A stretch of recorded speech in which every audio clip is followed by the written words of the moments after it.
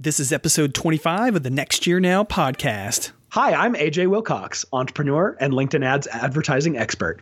If you're looking to step up your game and reach the next level with advertising in your business or with your brand, then you need to start listening to the Next Year Now podcast with my friend Tom Hefner. And so systems and processes, if you want to be a business owner that's not enslaved to the business, if you want to be a business owner that's not constantly living in chaos, then you've got to be a business owner that buys into the vision, the mission, values, and lives it out through systems and process and repetitive training over and over and over again.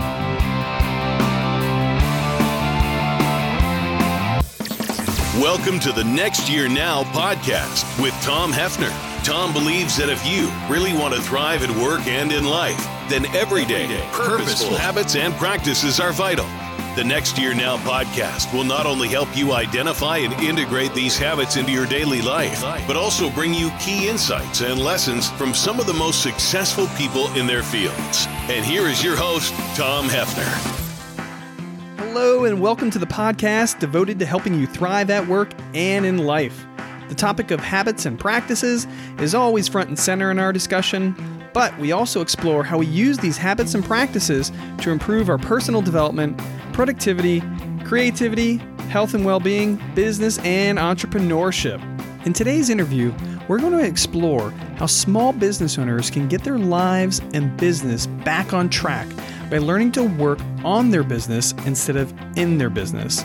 And to do that, we'll be speaking with Scott Beebe, an expert in business coaching and helping others to define and articulate their business vision, mission, and values. In our conversation, Scott and I will be discussing the power of exploiting a niche for your business, the three things almost all business owners overlook but are key to your success, the non-negotiables of any small business. Pay attention to this one. Book recommendations to challenge your conventional wisdom, books to optimize your day-to-day business, and so much more. If you run a small business and need help coaching, optimizing, and growing your business, then I'm telling you right now that Scott Beebe is your go-to resource. He's the founder and head coach of mybusinessonpurpose.com and the host of the wildly successful Business on Purpose podcast. He liberates small business owners from the chaos of working in their business. And as somebody who has a consulting and podcast business, that is a real thing, and helps to get their lives back by articulating and implementing intentional vision, mission, values, systems, and processes. To do this, Scott created 4 Steps to Business Freedom. That's a 6-month group coaching experience exclusively built for small business owners. The program guides business owners through building the systems and processes they need to get their businesses and lives back on track.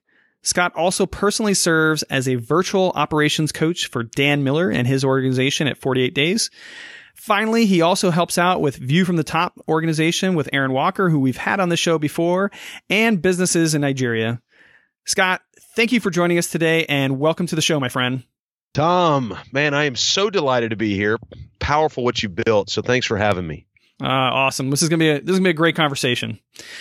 Scott, one of the things I've read and been taught in both business and podcasting is the importance of niching yourself. You know, like avoiding the big crowds, taking the road less traveled, so to speak, metaphorically. You learned firsthand about the value of exploiting a niche market while at the University of South Carolina, where you first used niching to become a long snapper for the football team. So first off, let me just say that's amazing. Most of the time, the long snappers, as somebody who's watched football all my life and played a little bit of it when I was in high school, the long snappers are not actually that big, but yet they're squaring off against defensive tackles that are 300 plus pounds and that outweigh them by 50, 60, sometimes 75 pounds.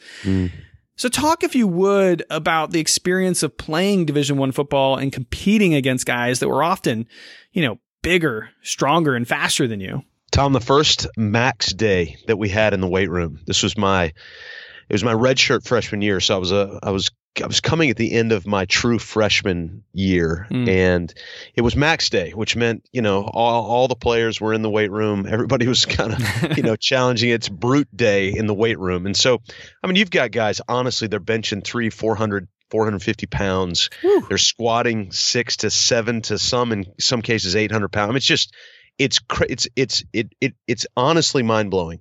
And so I walk in, I'm 196 pounds, something like that. I played 1 year of high school football. I wasn't even that good. I literally, and this is no lie, it's not for effect, I had to lobby the coach for a letter during my senior year in high school because it was the only year I played football, and I didn't play that much because I'm just not naturally very athletic. But I did start to learn how to snap a football in my senior year of high school, even though I didn't play. I didn't even learn how to do it very well. And I found out when I was in college, my roommate was a manager for the football team, came home one day and said, hey, they've only got one deep snapper on the team that they dress out. Most D1 schools, especially SEC schools, carry two, but nobody's willing to learn. And I was like, well, I mean, let's dust this thing off. So bring home some balls. So he'd bring home some balls. And literally in the dorm hallway, which was concrete haydite block in the dorm, it's Bates West at the University of South Carolina. It's about 16 yards was the hallway length. Well, you only need 15 yards for a long snap. So me and Wade would stand in the hallway, and every night, God only knows why Wade would do this with me. I don't. He clearly didn't care much about his schoolwork. And so he'd stand at one end of the hallway and I'd snap to him every single night until my arms burned. And so I ended up making the team. Long story short, ended up dressing out and traveling my first year, ended up starting about 5 games in the town of Baton Rouge, Louisiana, a small little school called Louisiana State University, about 8,000 people, pouring down rain. And we ended up winning that game, not because of me, but I did play. This is the first time, Tom, I had ever held or snapped a football in a live football game. Was in Baton Rouge in front of 82,000 people. What was that experience like? It was compounded by the fact that my parents are both LSU alums, and my entire family from Louisiana was there. And my dad even told me afterwards, he's like, "No, I told him before the game, like, Scott's on the team, but he doesn't play."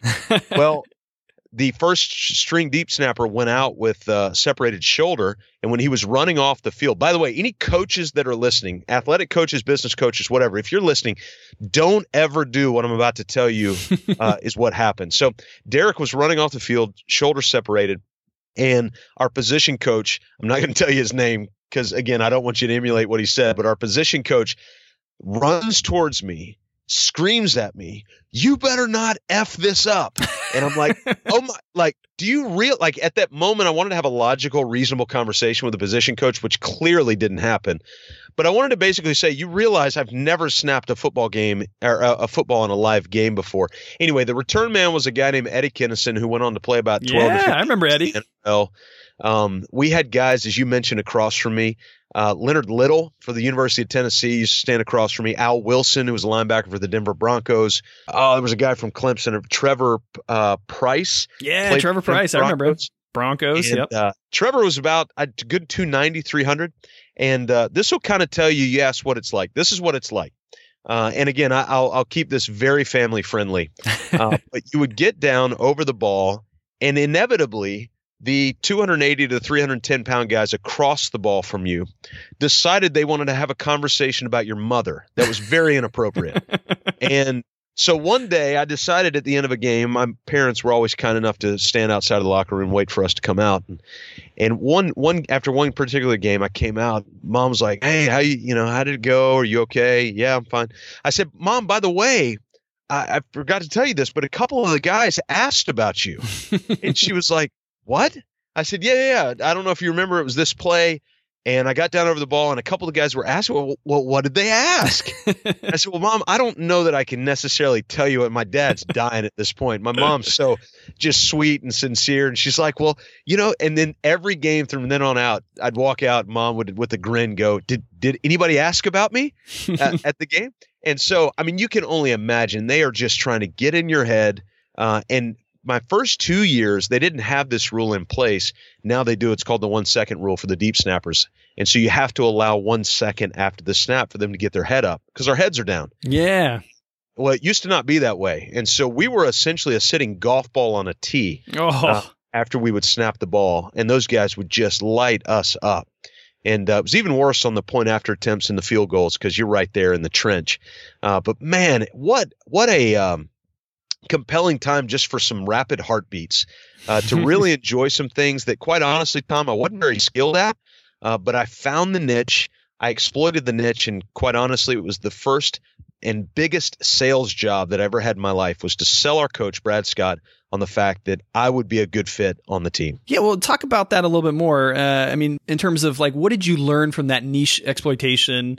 And then if you want, even talking about just the general football experience from that time that you bring to bear in your business. So in the niching part of it, we've heard the phrase, there's riches in the niches and all that. And it's true. There's absolute great truth in that. In fact, what we found is most people are way too broad in their offerings. And so it's kind of like that nasty Chinese restaurant down the street where you walk in and you look and they've got, Kung Pao chicken and General Tso's chicken, but they also have hamburgers and hot dogs and shrimp and steak and pasta and pizza. And you're like, wait a second, I thought I was at a Chinese restaurant. And what it does is it really confuses us. And it also tells me, you know what, not only is their hamburger probably not very good because they're not a hamburger place, but most likely nothing's very good here because they're trying to be all things to all people. And there's really only one place that I found that to work, and that's when Paul said it in the New Testament of the Bible, I become all things to all men, so that by all means some might be saved. But in restaurants and in businesses, it's not a very good strategy. And so niching down, if I would have tried to go, hey, coach, I want to be a deep snapper, but I also want to be a quarterback and a wide receiver and a linebacker, he would have never given me the time of day. But because I came in and just said, hey, all I want to do is snap, and I want to be great at snapping the ball, throwing the ball upside down, 15 yards backwards. I want to be the best on the team at that. Now he gave me the time of day. It was very clear what I was asking, and I could go all in on that one thing. So the niching down, I think, was crucial. But also, Tom, the clarity of my mind to go, hey, this is all I have to concern myself with. Football's such a complicated game. There's so much game planning that has to take place. At some point, you've got to be able to kind of niche down just for your own mental clarity. And it's what Seth Godin calls emotional labor. And we've only got a tank full of emotional labor. It's an exhaustible resource. And so we've got to make sure that we're expending that emotional energy on narrow things. We call it your narrow brilliance. It's that one thing that you're really good at, Tom, that I'm not. And so I want to look at that and go, okay, you know what? That's Tom's space. So I want to encourage him to play in that space, and I want him to encourage me to play in this space. And so niching is crucial. But the other thing I learned, Tom, was the ability to really sell yourself. Was I the best deep snapper in the state on the team? No, I wasn't. But I had to sell myself to let them know that my capacity, my ability to outwork was much better than any other option that they had at that moment. And thinking back to that experience, like what were some of the things you did to sell yourself to the coach? The first thing that I did is I went to where he was.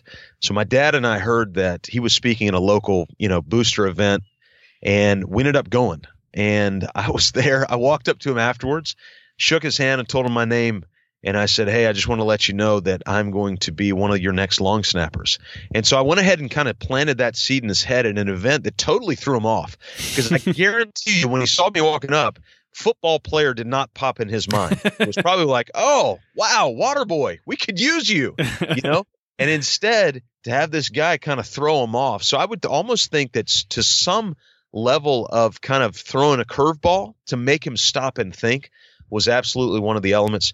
But the other element was just being there and showing up and outworking and being everywhere that I could possibly be. I mean, I was a deep snapper who would go into the film room. The film room, Tom. Why in the heck does a deep snapper need to go in the film room? But I would go in there and I would try to find nuances and patterns and different things. And actually, one of the greatest stories of the film room was used against me.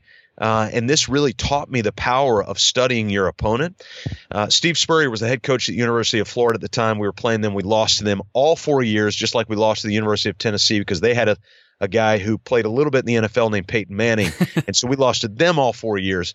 But one particular year, Florida blocked 2 of our punts. And Coach Scott, our coach, actually called Spurrier after the game later that week and said, hey, I just got to know. What did you see? Spurrier said, we watched film and we saw your deep snapper. He had a hitch before he actually released the ball. And so we coached our players all week to look for the hitch. And as soon as the hitch happened, that's when they took off. So they beat all your down guys so they could get back to the ball and they could block the ball. And I thought, oh my gosh, number one, Steve Spurrier knows who I am. That was pretty cool. But the second thing, it was for all the wrong reasons. The second thing is it taught me I need to be studying the people that I'm coming up against. Well, and I think another piece of that too, right, is what I'm hearing from the story is the idea of just, and selling yourself is having a little bit of ambition. Sometimes I think maybe we're taught to be, a little modest or humble, but like you just showed up to the event and said, I'm going to do this and put it out there and put that planted that seed. That's right. And it's, when you're 18, maybe you've got a little bit more swagger to do that. When you're 42, a lot of times we've got to back that swagger up with actual technical skill or soft skill or whatever. Right. But even then, the thing I'm learning right now, Tom, is that words are free to embrace, but expensive to express. They're free to embrace, but they're expensive to express. If it comes out of your mouth, you better back it up. And that's where it gets really expensive. Well, look, Scott's business is laser focused on coaching small business owners to optimize their business and helping them get their lives back. And one of the ways he and his team do this is by working with them to become very intentional and clear about three things that we often overlook. And that's vision, mission, and values. Scott, talk, if you would, about the importance of vision, mission, and values and why small business owners often overlook these key elements. This usually, Tom, triggers an eye roll. Yeah, Scott, we've heard it. We've got the vision binder. It's collecting dust over in the corner of the room. We've got the mission statement. It's on a sign. Nobody knows it. We've got our 15 core values. Nobody knows those either. And so we kind of do a collective eye roll. And what we've done is we've really tried to suspend that eye roll, recapture the reality and the power of this idea of vision, mission, value. So let me lay it out, not necessarily with my own story, but let me lay it out with the reality of history. And we've got antiquity to kind of look back towards and to think about as it relates to vision. And here's why. If you're roaming the earth right now and you've got any faith conviction at all about God creating the earth, you are a breathing testament to the power of vision. What do I mean by that? Well, if you go back to the ancient literature, it literally tells us that the earth was formless and void. Now, I realize I may be losing a lot of kind of evolutionists or Big Bang theorists or whatever. That's okay, but just please hang with me. Mm-hmm. And just even if you look at this as mythology, that's okay. Just hang with me. And so in the text, it tells us that the earth was formless and void. So if the earth was formless and void, and all of a sudden what I'm sitting in right now and looking at right now is not formless and void, there's actually great shape to it. In fact, there are people all around us that are literally shaping it right now with pieces of equipment and all of that. Then I've got to assume that vision played a part, to take something that was formless and void and turn it into something that was very formed and quite beautiful, actually. That vision had to play a part, because how else are you going to take formlessness and turn it into form without a vision in place? So vision is not new. It's not Peter Drucker. It's not Jim Collins. It's not Harvard Business. Vision is ancient. It's been with us literally since the foundation of time that we've had vision. And then when humans came on the earth, we started to take raw materials and turn those into resources that we can use. So we took raw materials out of mountains, we turned them into tractors. We took raw materials out of beaches, we turned them into computers. And so we take all these raw materials, we manufacture those raw materials into things that we can have great utility out of, like microphones, computers, and cars and buildings and all of those sorts of things. And now it serves value to all the people around us. That doesn't happen without vision. And so there's a great proverb that says, where there is no vision, people scatter. And it's true. And so all of us right now can think about something in our life that feels scattered. And if I were to ask you, do you have a clear and articulated vision for that something? The answer would likely to be no, because where there is no vision, people scatter. And so where you've got that, what we call a vision story in place. Now, Tom, we're not talking about a vision paragraph. This isn't it. This isn't, hey, we're business on purpose and we want to see the world full of life, love, and happiness and unicorns and jelly beans. That's a, kind of a vision paragraph that, it feels great, but nobody really knows what it means. What we're talking about is a detailed vision story. We want to see a detailed snapshot of the future of your business. And so we break that down into 7 categories. The term, how far out do you see your business? The family and freedom section of that, I want to know, what do you want for your family and your own personal freedom as you're building a business? And that's usually time where people will go, well, Scott, I just want my business vision. Well, you can't separate the two. You tell me a human alive that has had something negative happen to them at work and they don't take that home, or vice versa. It just doesn't happen. Mm-hmm. And so the reality is all of these things are interconnected, and we see that vision propels, it fuels those things. So we identify how far out our vision is, what our family and freedom looks like within that vision, what our finances look like. We actually drill down on that with great specificity, what our products and services look like, what our team looks like to serve those products and services, what our ideal clients look like, what some would call the avatar, and then finally what our culture looks like. Now, Tom, if you can only imagine the businesses and the business owners that you know, that if they could just have that clarified, the laser-like focus that they would have in moving forward. No, I think that's huge. And I think back, I think back to my own experience right now, right? So I work for an organization, the Johns Hopkins University Applied Physics Laboratory, and we put a great deal of time into our vision statements, or we call them VSEs, vision, strategy, and execution. And I think back to when I was coming up with my podcast and consulting, and the time that I put into that to make that something that could be a guidepost, and it's priceless. Yeah, and so when you talk about the mission part of it, if you can go to the hills of Tennessee where they're known for crafting moonshine. Now, I've never crafted or drank moonshine, but I've seen a couple of different elements of how it all comes about. And essentially, they take a big pot of mash and they put fire under it somehow, and it drips out. Drip by drip by drip. And from what I've heard, one little drop of moonshine will punch a man in the face. And so you take this big vat of mash, but all that comes out is one little drop. That's your mission statement. So you take the big vat of detail that's in your vision story, you put heat under it, and what comes out is one drop. And so our laser focus with the Business on Purpose platform is to liberate small business owners from their chaos. That's what we do every day. That's why Monday's our favorite day of the week.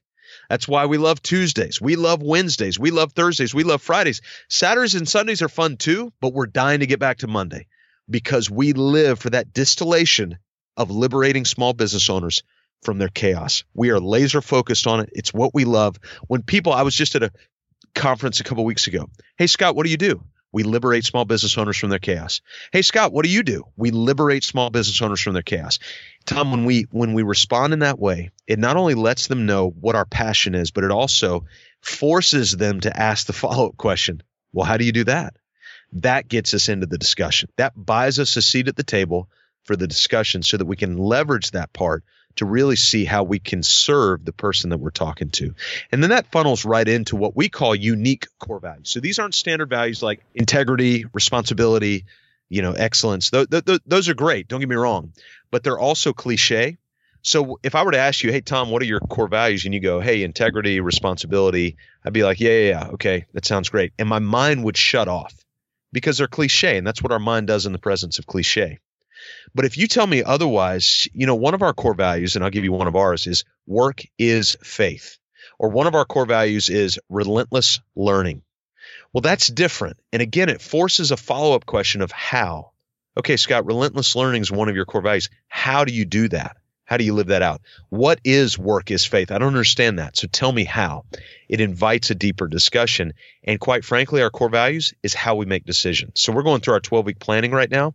But we're running each of our 3 major goals in our 12-week plan through our 5 unique core values. And that tells us whether or not they're a fit. It's like a nice filtering function for you. That's right. They're the coffee filters of our decision making. I like that, the coffee filters. Look, one thing that can be a struggle at times in my business, be it podcasting or when I consult or when I teach or even, the organization that I work for kind of day to day, is systematizing and processes. It seems like at times I'm constantly turning that same crank over and over again. And I know I'm not alone in that assessment. I've had conversations with coworkers or with other podcasters. With that in mind, what are some of your strategies or approaches to helping businesses systematize their processes, their tasks, et cetera, et cetera? So I just put my swim trunks on because this is the pool that I could swim in all day long. I'm the guy that totally geeks out on systems and processes. Let me go back to a living metaphor. So we talked earlier about the vision and how something that was, really kind of raw in terms of a resource can come into through a manufacturing process and turn into something really powerful. And if we think about that with systems and processes, if you just look around where we live in the low country of South Carolina, we live on a tidal creek. And so at any given time, let me think about the time it is today. Right now, the tide is going out. And in about 6 hours, the tide will be coming back in at a vengeance. And so our tide literally behind our house will be mud here in just a few hours. And then a few hours after that will be completely full with about 8 feet of water. And so every day, 6.5 hours, you go from mud to 8 feet of water, back to mud, back to 8 feet of water, in and out. We've lived there for 2 years, and it has never wavered, ever. It's been the same every day. Totally predictable. I can tell you what the tides are going to be in 6 months. I can tell you what they're going to be in 18 months. They are totally predictable because they're a system. The sun comes up, the sun goes down. The cloud comes in, the clouds come out. The seasons come in, the seasons go. I mean, everything we live in is a system. The trees drop their leaves, the trees grow new leaves. And so when you look around and think, okay, this world exists, kind of quote, on autopilot with these systems that have been created, why in the heck wouldn't my business run the same? And so when we look at our business as a collective of systems, as we look at our human body as a collective of 11 systems also, the cardiovascular, skeleton, et cetera, then we can begin to process out those systems and say, okay, I know I've got a cardiovascular system in my body, but the process of that system includes veins and arteries and the heart and pumping at this frequency, at this pressure. Those are all processes within the cardiovascular system to help support my human body. And so let's take Fred's Philly cheesesteak shop. Well, Fred's Philly cheesesteak shop takes about, let's say, 3 or 4 major systems: the administrative system, the marketing system, the production system, and the sales system. Well, then we identify what are the processes within the administration system: payables, receivables, transaction, point of sale, et cetera. And we actually literally document or record those processes with a video camera or something. We record those processes. We train those processes with relentless fervor over and over and over again, remembering that repetition is the mother of all learning. And then what happens is those processes begin to work themselves to support the system, which ends up collectively supporting the entire body of the business. And so systems and processes, if you want to be a business owner that's not enslaved to the business, if you want to be a business owner that's not constantly living in chaos, then you've got to be a business owner that buys into the vision, the mission, values, and lives it out through systems and process and repetitive training over and over and over again. I think we're going to have to talk after this this interview here. I think I have a few systems that need to be systematized.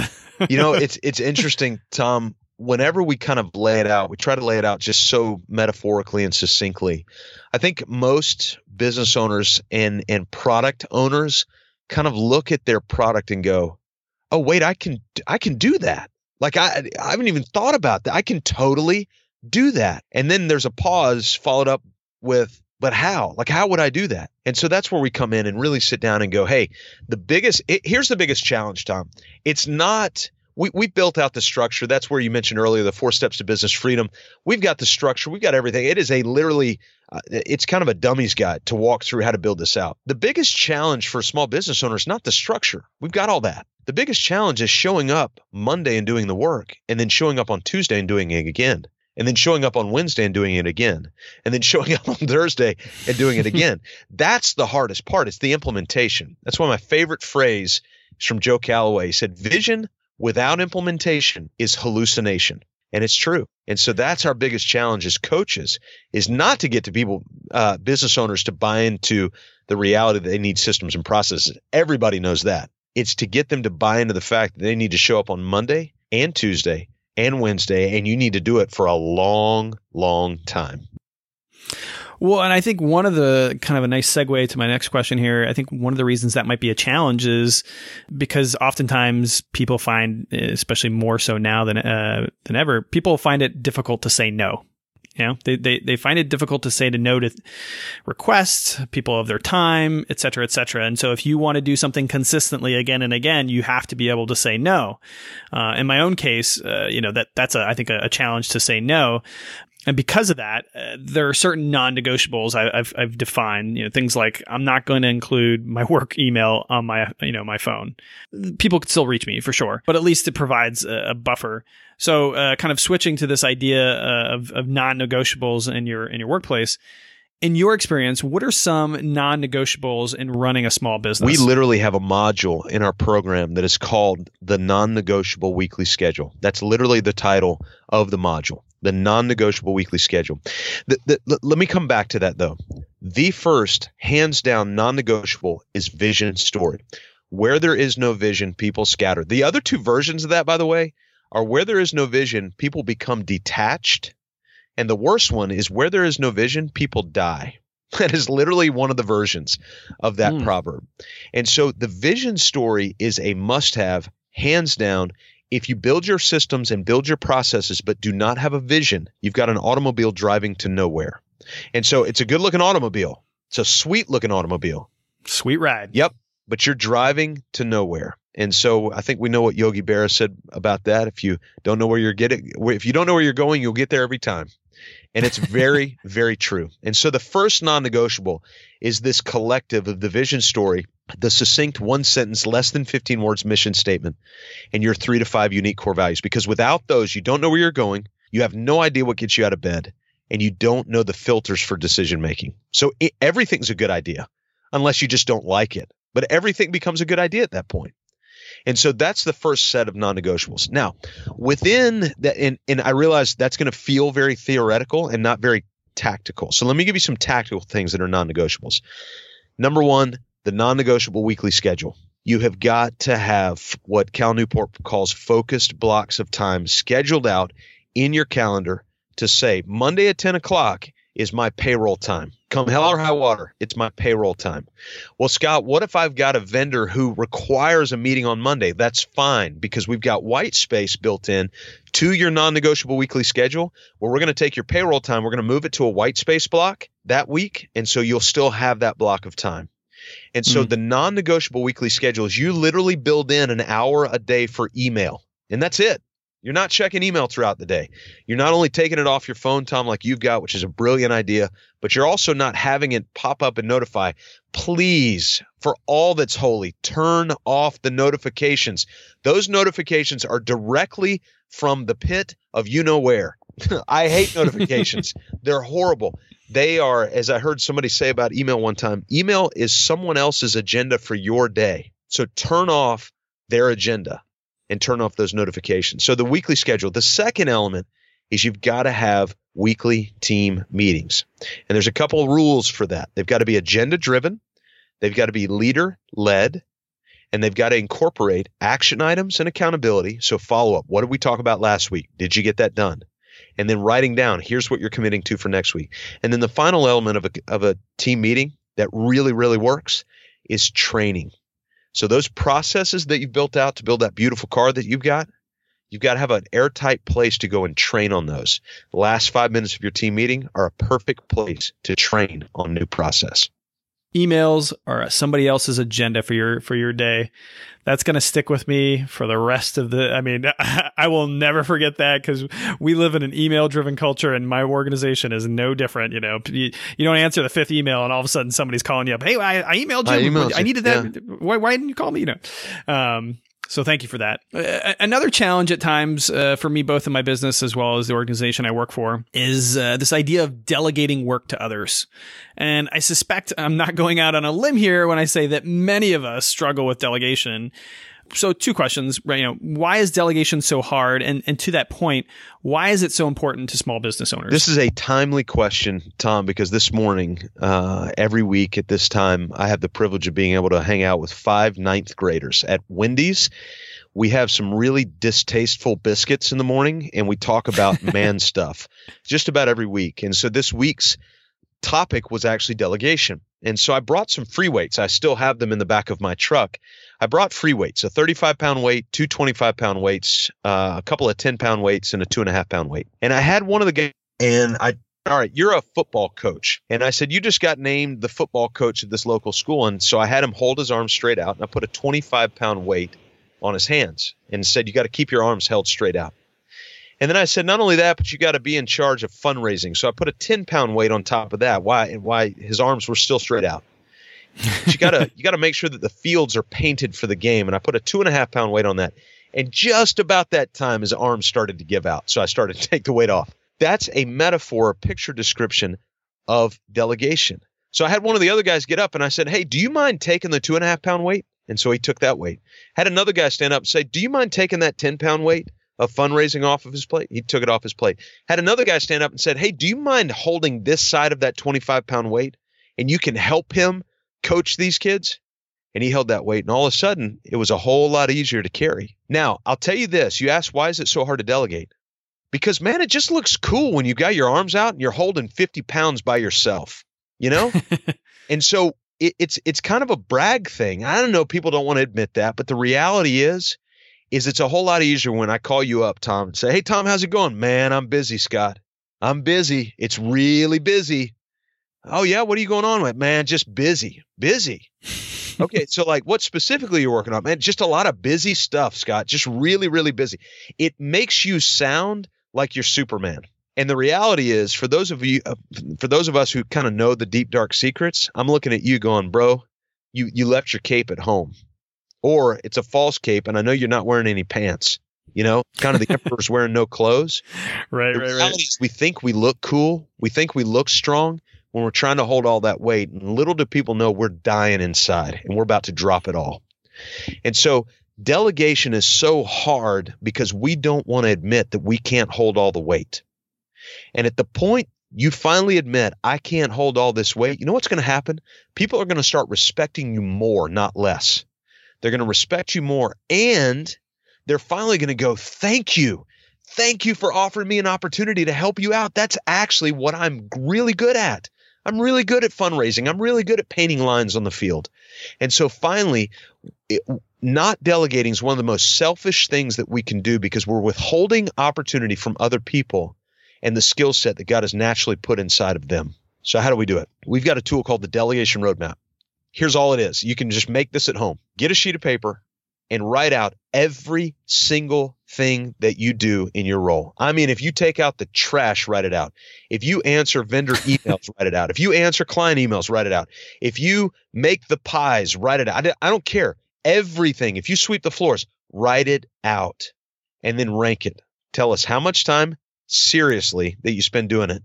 And then you need to multiply that time by $200 an hour. That's the minimum amount that an owner's time is worth per hour. It's research to come back to say it's anywhere between $200 to $1,000 an hour is what an owner's time is worth in their business. And so multiply that time by $200, and that's how much it's costing your business for you to take out the trash, take the checks to the bank, sweep the floor, do the payables, and all of those other tasks that you could potentially delegate to somebody else. That's a good way to do it. I thought when you said rank it, I was thinking, okay, like I guess if you have like 100 tasks, you'll do a ranking from 1 to 100. But this seems a much more tactical and practical way of doing it. Yeah, it gets real fast when you start putting dollar figures on it. We found a guy who owns about a $4 million company.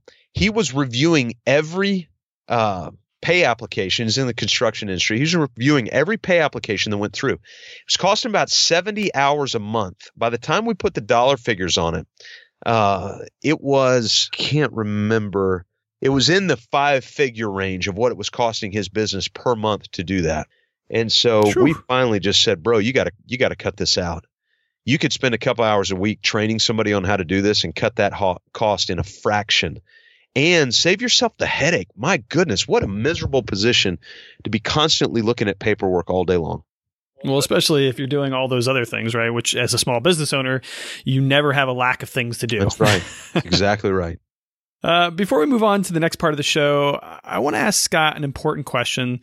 So if you're cruising along on your commute right now, listening to us, if you're working out, or if you're just relaxing at home, take a moment to pause and pay close attention. Scott, if we're looking for help in our own small business, are there resources you have, like an ebook, video tutorials, how-to guides that we can check out? Thanks, Tom. Thanks for asking. I don't take this question lightly. You're working your rear end off to kind of set a stage through this podcast, and you're giving us access to that. And I just want to tell you thank you up front. So thank you for that. And we've got something that what we've decided to do is, instead of creating kind of an extra outside resource, we just take our coaching, kind of put it out there for people that they can get access to right away. So I'm going to give you two. The first one is the Business on Purpose podcast. Our podcast is not very well produced. I do it from my phone, just in full candor, when I get into my truck after a client meeting. And so we'll have anywhere from 10 to 20 client meetings a week. I'll get in my truck after a client meeting. I'll literally turn on the podcast recorder on my phone, and I will walk you through the exact scenario that I just walked a small business owner through. Whether they're dealing with how to build out bonus structures, they're dealing with how to deal with bad employees, they're dealing or walking through writing their vision story, their mission, all this stuff we've talked about.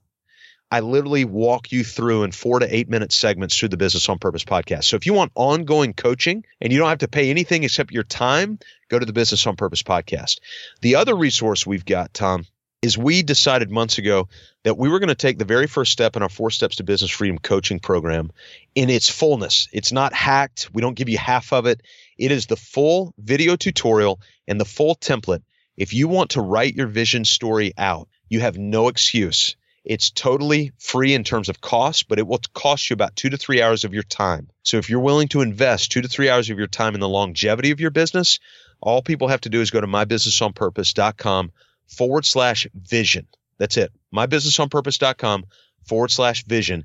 The full tutorial, we don't send you like 18 different emails, and then on the 18th email you get it. It comes right up when you put your little email in there, and it just, boom, it pops right up. You've got the video.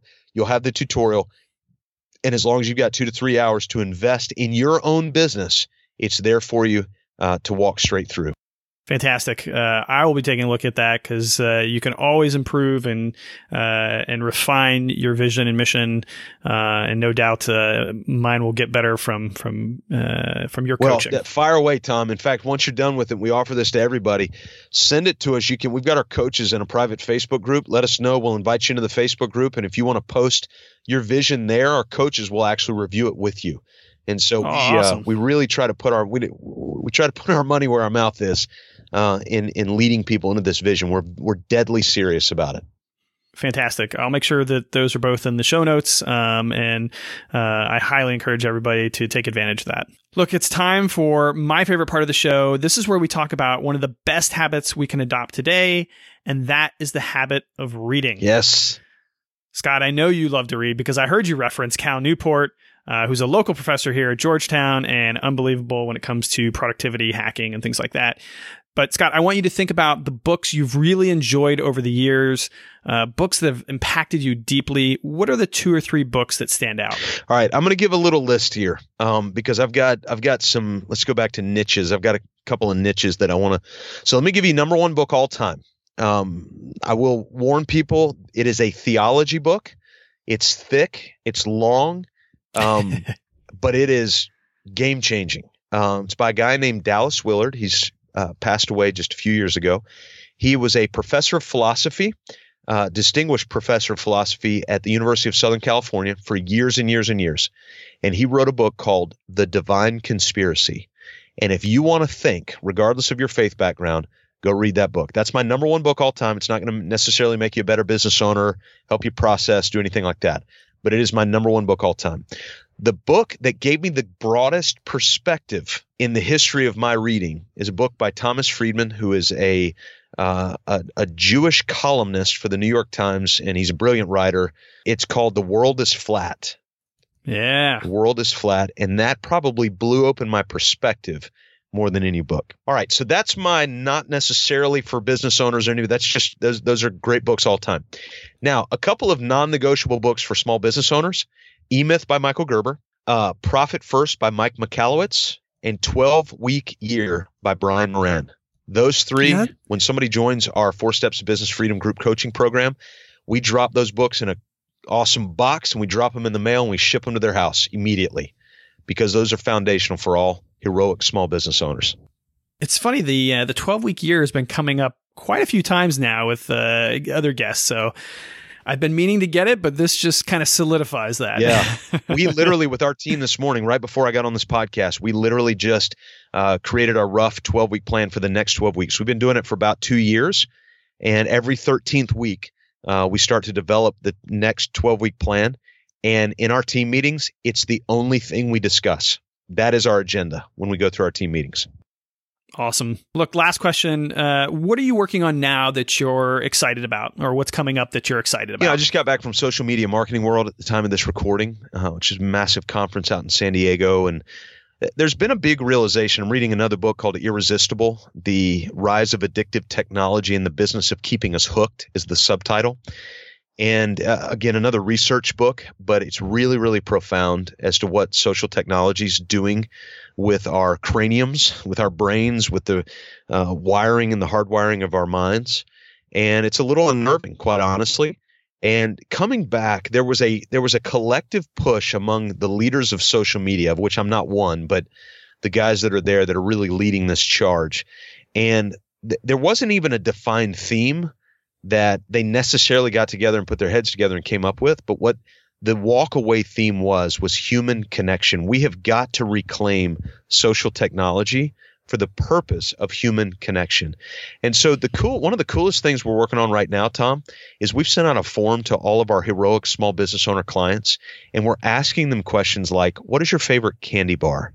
What's your favorite restaurant? What's your favorite collegiate team? And our little small team, we're going to create a calendar over the next 12 weeks, and it's a calendar to create more intentional human connection based on who our clients are. And yeah, it's going to be a little systematized. It's going to be a little process, but you know what? I don't think they're going to care. I think they're going to appreciate the connection because it's going to be us one-on-one doing it. The calendar is just there to remind us, but it's going to be us one-on-one dropping a pack of short ribs in one of our clients' refrigerators so that when they get home that night, there'll be a note from us in their refrigerator saying, hey, we hope you enjoy these short ribs. We know they're your favorite. And doing something like that, that's what we're most excited about, is trying to up our game with human connection with the heroic clients that we get to serve. That's awesome. I'll close with this final thought about that and what that makes me think of.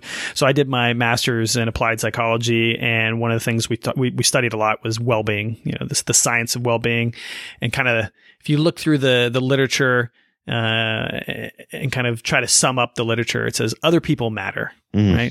Other people matter. And so when you think about kind of your takeaway from the social media conference there, that's what I'm taking home from that is like, look, how do we get back to valuing those relationships? How do we get back to connecting in a deep way, not a superficial way? So, well, look, Scott, this has been a fantastic conversation. I just want to say thank you. I'm taking away lots of great nuggets to implement in my own life, and I know the rest of our listeners are as well. Again, it's our pleasure. You've built a platform. You're sharing it with us. You're sharing all of this work with the audience that listens to you. And I want to applaud you, Tom, for what you're doing. It's a lot of work. It's a lot of back end work, and you're doing it for the value and the benefit of others. So thank you for doing that. And thanks for having us. You can connect with Scott online through his website, mybusinessonpurpose.com, and his Twitter account @ScottBeebe. That's SCOTTBEEBE. All the links and resources Scott and I discussed can be found at the page created just for this episode. You'll find it all at nextyearnowpodcast.com/25. And finally, just a reminder, if you like the show and enjoy learning from our guests each week, please consider giving us a rating and review on iTunes. It helps us stay relevant and findable by listeners like you. That's it for today. I'll see you next time.